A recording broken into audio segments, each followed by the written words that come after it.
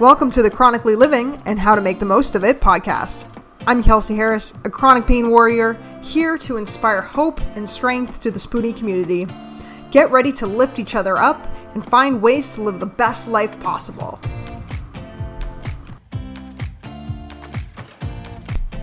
Hey everyone, I'm so glad you all joined me today. I don't know about you guys, but I'm really appreciating this sunny summer weather that seems to have come up my way here in British Columbia, Canada. And on the subject of changing weather, which is definitely for the better in my opinion, today we're going to talk about transitions, so both in our health and in our lives in general. Because the truth is we're always changing and the world around us is always changing, so transitions are common. They aren't always easy though, and how we deal with them often comes down to our own personal resilience. Before we even get into how to develop some resilience, deal with these transitions, I want to just first start off by pointing out that it's totally okay and normal to have feelings about these transitions. It's okay to be sad. It's okay to be anxious or scared. It's also okay to be excited depending on what exactly is changing for you in your life. Our minds are meant to have all these emotions, and these emotions come in waves.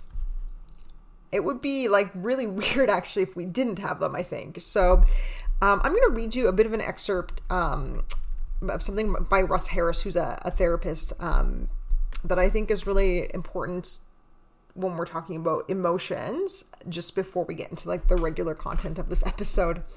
So this is what he says.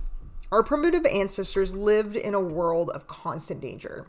Big critters with big teeth lurked around every corner. So back then, your mind had to constantly be on the lookout for danger, anticipating anything that could hurt or harm you in any way. Watch out, there could be a bear in that cave. There could be a wolf in those bushes. Is that person in the distance a friend or an enemy? If you were a caveman and your mind didn't do this job well, you'd soon be dead. And that's what we've inherited from our ancestors. Our modern mind is basically a don't get harmed machine. It's constantly trying to warn you of anything that could possibly hurt or harm you in any way. This is normal. Everyone's mind does this. It's just our mind trying to do its number one job: protect us and keep us alive. All right, hopefully I haven't lost you, because it's not technically emotions we're talking about. The reason I brought that up again was just because it's okay to have these emotions about the things that we're going to talk about. So we are going to talk about transitions. And like I said, our ability to handle them, especially the major transitions in our lives, often comes down to resilience. So the definition of resilience is our ability to recover quickly from difficulties. Sometimes it's referred to as mental toughness or mental strength. And there have been lots of studies on the impact of resilience on chronic illness. So according to research by Manning et al. From 2016, resilience has an impact on how people recover from adversity, are able to personally grow in their lives, and their later in life functioning. So for those with chronic illness, people with higher levels of resilience tend to have fewer limitations in their activities of daily living. And what we mean by that is being able to get up, get dressed, shower, make breakfast, do your chores, go to work, all that kind of stuff. And also their overall improved physical functioning. Resilience also plays a role in how disabled the person becomes after they get a chronic illness. So I think it's really important to keep in mind. There are a number of ways you can build up some resilience if you find that you're lacking it. So let's discuss a couple of those. So first of all, we have relaxation. So I personally like relaxation techniques such as progressive muscle relaxation. And just so you guys know, I'm going to be starting a new YouTube channel coming up specifically for meditations and relaxation techniques. So I'll have more information on that for you all pretty soon, I hope. But in the meantime, go online if you don't already know how to do some of these relaxation techniques, such as progressive muscle relaxation. There's lots of information out there. Another way we can build resilience is just to start to notice your thoughts as you're having them, and then how they're impacting your daily functioning. And depending on what psychological theory you subscribe to, there are lots of ways to work with thoughts. I can definitely talk more about that in a future episode if you guys are interested.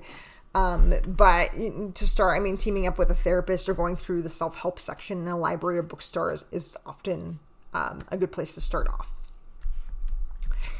Taking opportunities to learn from the past is another way to build resilience. So this is just so you don't make the same mistakes in the future. Now, I don't like the word mistakes. I don't really believe in mistakes per se. I think everything in our lives is a learning opportunity. And if we see them that way, it's going to foster some resilience as well. Setting personal and health goals for yourself is a great way to build resilience. So this would be in like a step-by-step fashion. I think we've talked about SMART goals before. So that they're, ones that are a little difficult, but you can also accomplish. I recommend doing goals based on your personal values.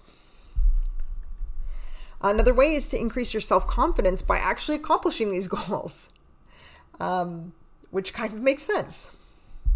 And then there is also developing a strong empathy muscle. If you don't have one already, empathy increases human connection and thus increases resilience.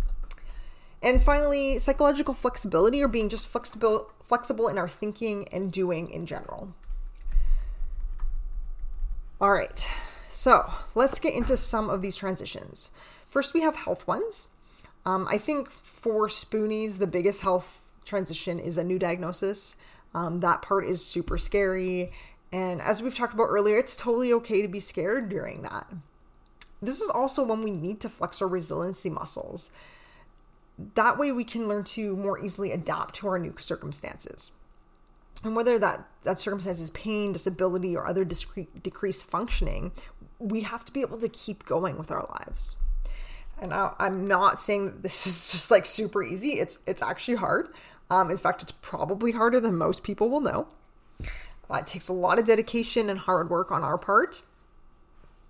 I've had clients through my counseling practice, as I'm still a counselor in training here, just tell me that they want to feel better like right now. But that's like not how change works. And during health transitions, change can be fast in how sick you are, but slow in how you're feeling about and dealing with that change.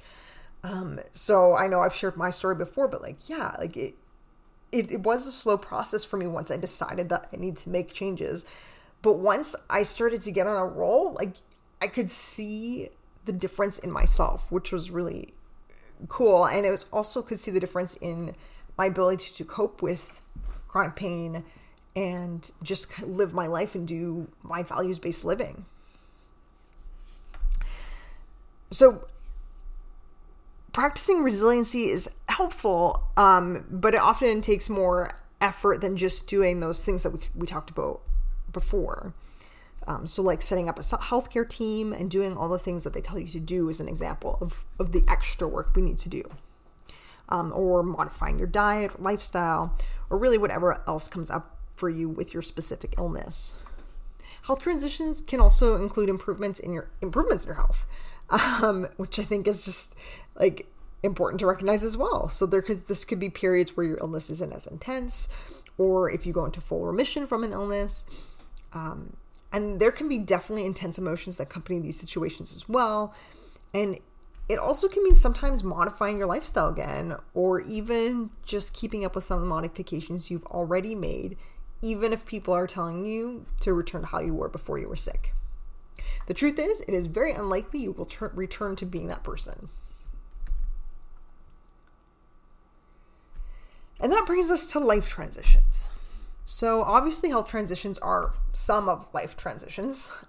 They're not separate, they're included. But life transitions can also include so much more. Going to school or going back to school, starting a career, changing careers, moving in with a partner, getting married, having children, retiring from work. These are all examples of life transitions. And as I'm sure you're already very aware, these continuously happen throughout our lives and during every stage of our lives. And some of these are easier than others, and it varies so much from person to person. And then obviously having a chronic illness on top of some of these other transitions can make it very different and unique for you than for some of your friends or family members. The same resiliency that applied to health transitions totally applies to all of life's transitions. I think the personal growth piece is particularly important. Like, do you want to be the same person you were when you were 20? Could you even be that person still? I had an ex tell me that she never wanted to change because she was very happy with who she was. And while I don't disagree in being happy with who you are, how can you never want to grow or change? Like, it just baffles me. I'm always eager to change, grow, learn, and just being open to the possibility of change, I think, can be quite protective. Especially as we've seen through the pandemic, because, you know, what I've seen is that businesses that have survived are mostly ones that have pivoted in how they do things or what exactly they're doing.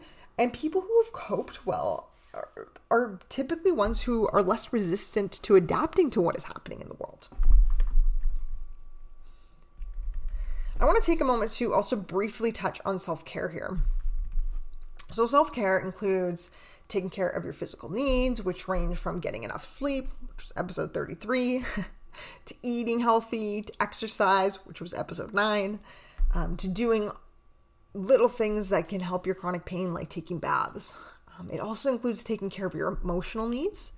So this can be going to therapy, writing a gratitude journal, or practicing mindfulness, which was episode 31. It also means taking care of your intellectual needs. So this could be reading books, watching documentaries, or doing puzzles or playing word games, something to strengthen your mind. Your spiritual needs are also important. So this could be going to church or streaming online church services if you're religious, or being in nature and meditating if you're not religious are great ways to still be spiritual. And then finally, we've got social self-care, which includes making connections with others and finding support when needed.